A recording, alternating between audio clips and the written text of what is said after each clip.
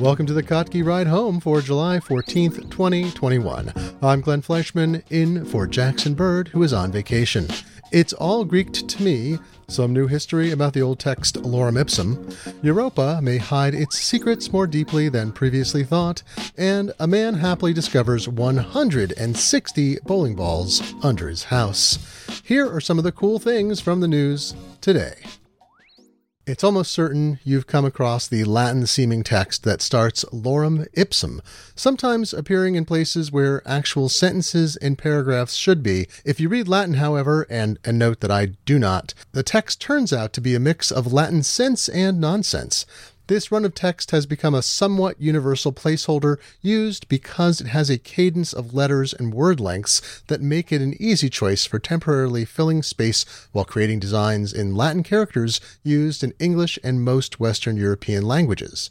It's supposed to be replaced with actual text before printing or posting to the web. That doesn't always happen. The staff of Antigone, an online publication created to discuss the classics in context of the 21st century, received a letter from a reader that asked for an explanation of this text's origins, particularly the chopped-up Latin that underlies it. Antigone recently published its reply with a detailed accounting of this familiar, distorted text that I found more compelling than many previous examinations. I was trained as a typesetter in the 1980s on photo typesetting equipment and began using a Mac with Aldus PageMaker 1.0 in 1985 for typesetting and page layout. Lorem ipsum was in the air as PageMaker had built in a run of that text as filler. I've read over the years a few different descriptions of how Lorem ipsum became the standard. But the Antigone explanation is the first I've seen that truly ties together the history of its use with a deep look at the particular Latin text used as source material. Richard McClintock, a Latin professor who spent his career working in a college publications office, is widely acknowledged as the person who identified the source of the Lorem ipsum text.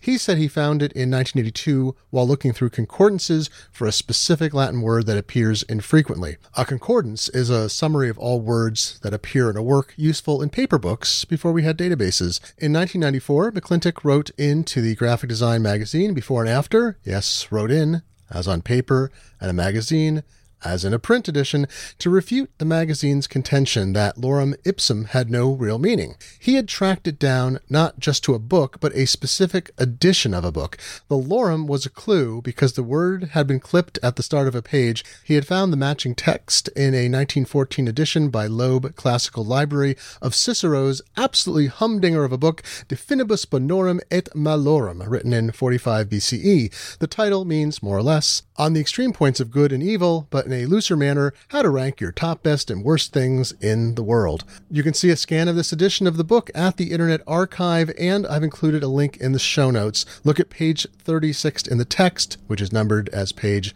73 at the Internet Archive, and you will see that it starts with Lorem ipsum and then descends into differences. Visit Antigone's article, also found in the show notes, in which they provide a translation of the beaten-up Latin. For instance, the first line of the placeholder text reads, Lorem ipsum dolor sit amet consectator addispting elit sed do eosmod tempor insistunt et labore e dolora magna aliqua, which they translate as Rao itself, let it be sorrow, let him love it, let him pursue it, ishing for its acquisitiamdum, and so failed upon at the tim of that wa, such that with some great hardship and anguish. The whole thing is a hoot. Why lorem, from which they translate R-O, R-R-O-W? The word was split from the previous page. It's actually dolorem, or sorrow, which makes this particular text match so perfectly. But why is the text garbled? This goes back not to Cicero and 45 BCE, but to 1966 and Letraset, a company that invented dry transfer type around 1960. These were sheets of letters or symbols that had a kind of transferable solid pigment on the back. You would rub with a brayer on the front and the letter would transfer to paper. At this point, that was the only way to get typeset letters effectively on demand, a sort of weird precursor to desktop publishing. 1966 is significant because that's the year Letraset introduced sheets of placeholder text designed to mock-up layouts, the Lorem ipsum. You can see an example at the Antigone site, at the French site Hypotheses, and at Wikimedia Commons, all linked in the show notes. Antigone builds on McClintock's sourcing of the book. They suspect one of two things. Either a Letraset employee found a battered and cheap copy of the 1914 Cicero book, and then they created a mixed-up version of the text on that page in another. The other thought is that Letraset, being in London, may have gotten access to the original type used to set the 1914 book in that same city. I think that's unlikely. Type set in 1914 would either have been by hand or on a monotype hot metal system. It's unlikely it was hand set, but if it were, it would have been distributed. It was valuable, back for use in other books. If it were set in monotype hot metal, it would have been melted down after the edition was out of print, or maybe before. Pages of book type are simply too massive to store for long periods of time. Now, you'll read elsewhere that the Lorem ipsum text actually dates back as a placeholder for centuries. That's not true, but it also traces to McClintock. He asserted in his letter to Before and After, quote, "What I find remarkable is that this text has been the industry's standard dummy text ever since some printer in the 1500s took a galley of type and scrambled it to make a type specimen book. It has survived not only 4 centuries of letter-by-letter resetting, but even the leap into electronic typesetting essentially unchanged." End quote. This is the official explanation on Microsoft's site and many other brief and lengthy investigations into Lorem ipsum's origins. Antigone dismisses it with a wave. Quote, "There are any number of internet wiseacres to tell you that this filler text is half a millennium old, artfully knocked together by some crafty printer in the 1500s. Not quite." End quote. Let's pause there for a moment, and I'll be back with the rest of the story in the next segment.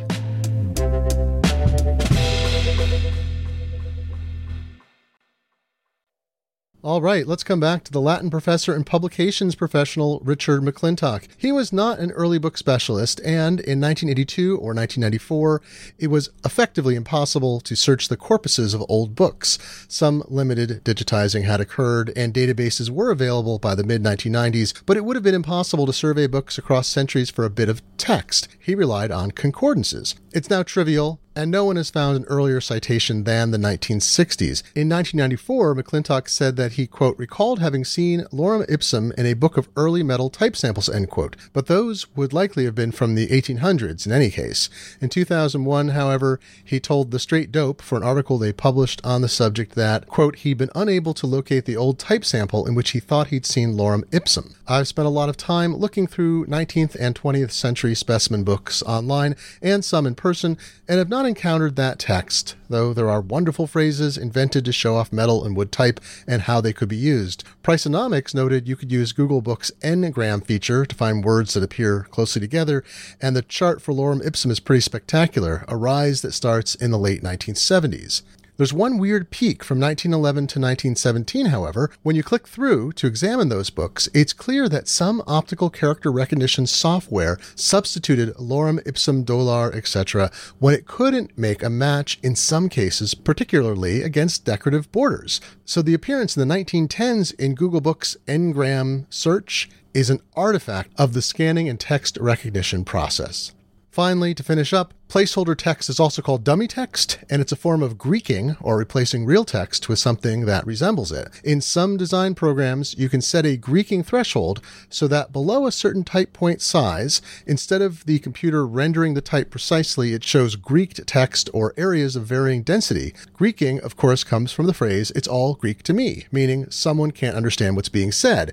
Now, to draw the circle back to its origin, that phrase comes from Shakespeare's play, The Tragedy of Julius Caesar. Cassius. Did Cicero say anything? Casca. Aye, he spoke Greek. Cassius. To what effect? Casca. Nay, and I'll tell you that. I'll ne'er look ye in the face again, but those that understood him smiled at one another and shook their heads. But for mine own part, it was Greek to me. Cicero. It always comes back to Cicero, who was brutally killed on the orders of Mark Antony in 43 BCE, just 2 years after writing his treatise on systems of good and evil. Yet, Obi-Wan-like, they struck him down and he became more powerful, or at least more omnipresent, than they could ever have imagined. As Priceonomics wrote about his life, for a long time, Cicero was everywhere. Well, he remains everywhere, in a weird and ironic fashion. Another time, I may tell you the story of a different accidental placeholder, ETAOIN SHRDLU.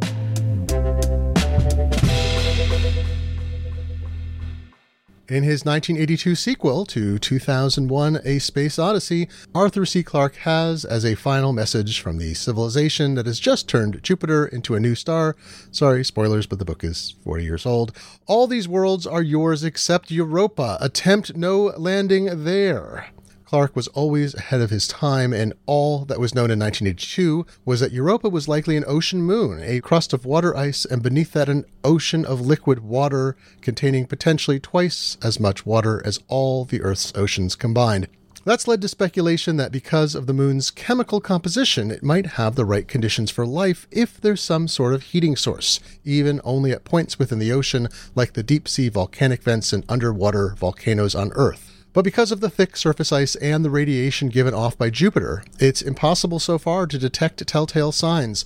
A new paper led by Emily Costello, a postdoctoral researcher at the Hawaii Institute of Geophysics and Planetology, notes, quote, because Europa's orbit is within Jupiter's magnetosphere, chemical biosignatures that are exposed to space may be destroyed by high-energy electron radiation, end quote.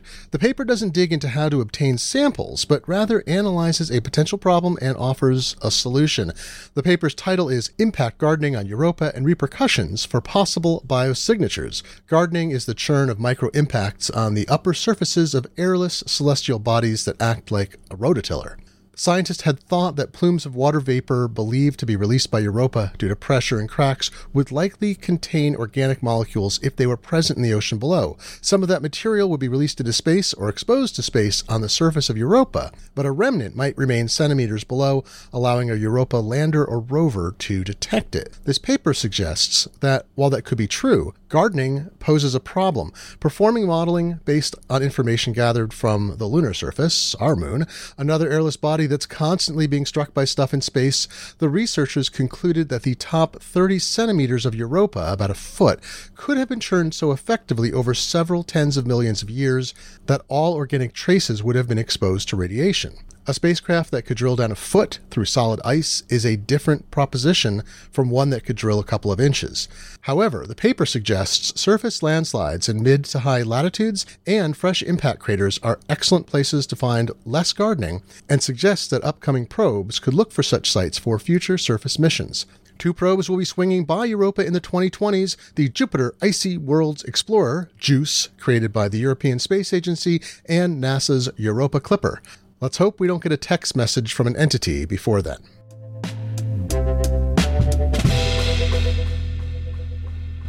What would you do if you found 160 bowling balls buried under your house?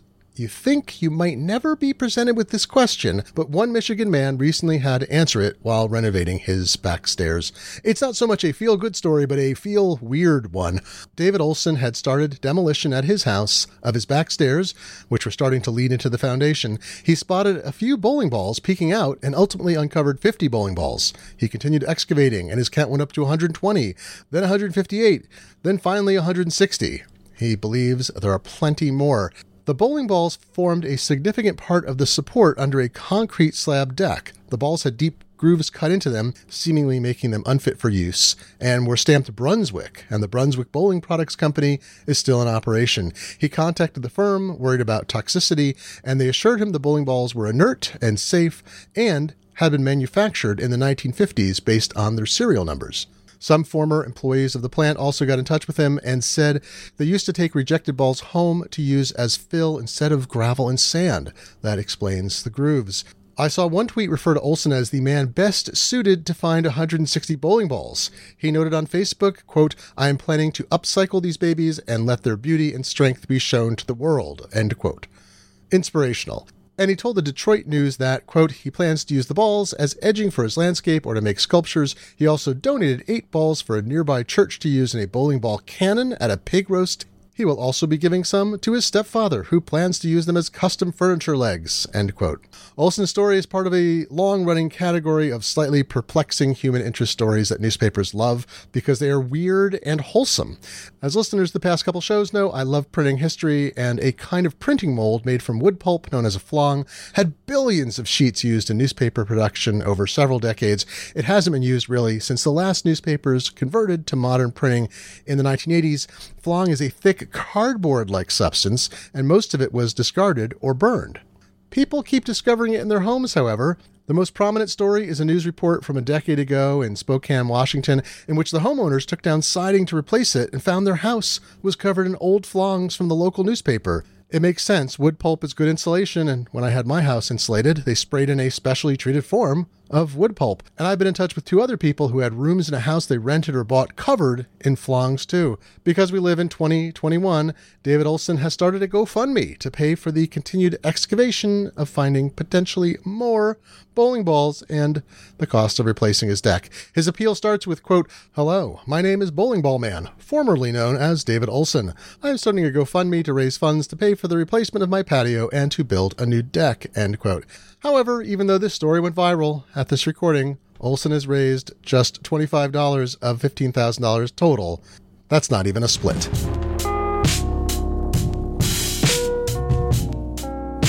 And that's all the good news today. This show is produced by Ride Home Media and Kottke.org. I'm Glenn Fleischman. You can find me and respond to these stories or suggest others on Twitter at GlennF. That's GLENNF like Frank. I'll be back tomorrow and Friday and then all of next week. Jackson is enjoying his vacation. ETAOIN SHRDLU nihil hic dest.